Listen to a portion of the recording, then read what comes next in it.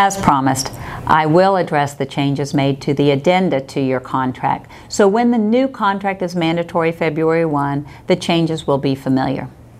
Today I'm covering just 3 of the addenda that were revised.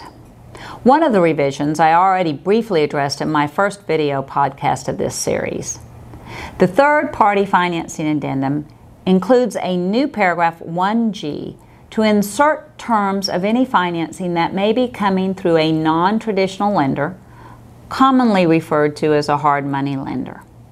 This change was made necessary because of the change in paragraph 3A of the contract, which now prohibits writing an all-cash contract when some or all of the money is being borrowed from a non-traditional lender or through some other types of borrowing.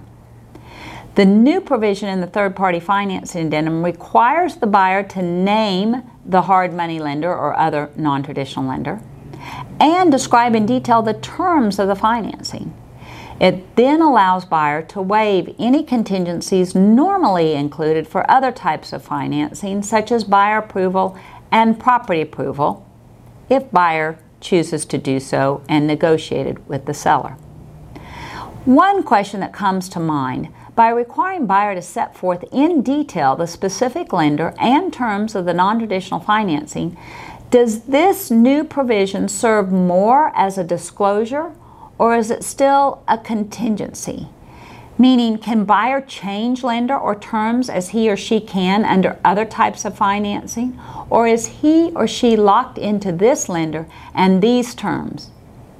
In other words, is the provision a disclosure from which buyer cannot vary or seller can get out of the contract? Or is it a contingency allowing buyer to choose? I'm not sure how this provision will ultimately be enforced. We shall see.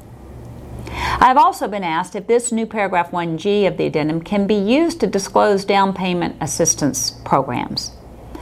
I'm assuming so, if the terms are in detail. Otherwise, I'm not sure how the Texas Real Estate Commission intended you to disclose the down payment when it is, quote, borrowed through a down payment assistance program.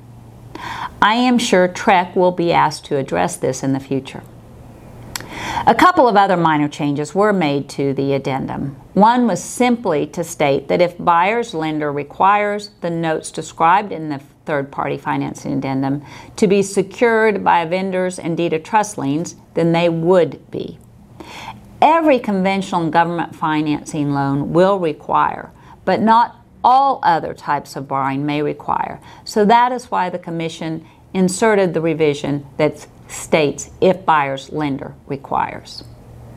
The other change simply deleted limiting language that only allowed release to the brokers and agents of the settlement statements that were, quote, related to the closing. Potentially, this limiting language limited release of estimated or preliminary closing statements to the agents and brokers.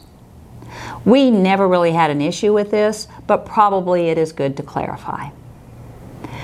A change was made to the addendum for property subject to the mandatory membership in a property owners association to clarify what is not included in fees negotiated under paragraph C of that addendum.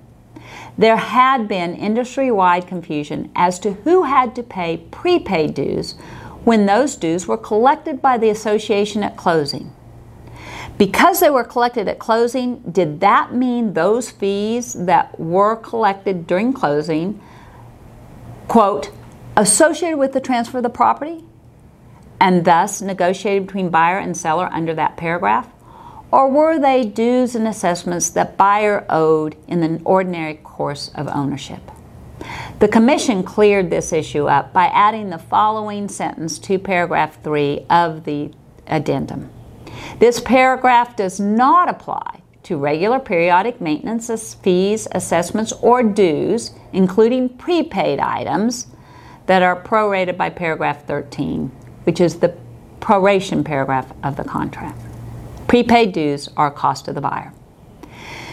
The amendment to the contract form was revised to note that the revised paragraph 7 of the contract now provides for completion, delivery of documentation, and transfer of warranties of repairs and treatments. Previously, the contract did not address this, and so the repair amendment had to make sure that receipts would be provided, invoices would be provided, and warranties would be transferred. The amendment now states this no longer has to be covered under the amendment. Under the paragraph under modifications, there was a change to the statement that said insert only factual statements and business details applicable to the sale. This language was reduced to real estate brokers and agents are prohibited from practicing law.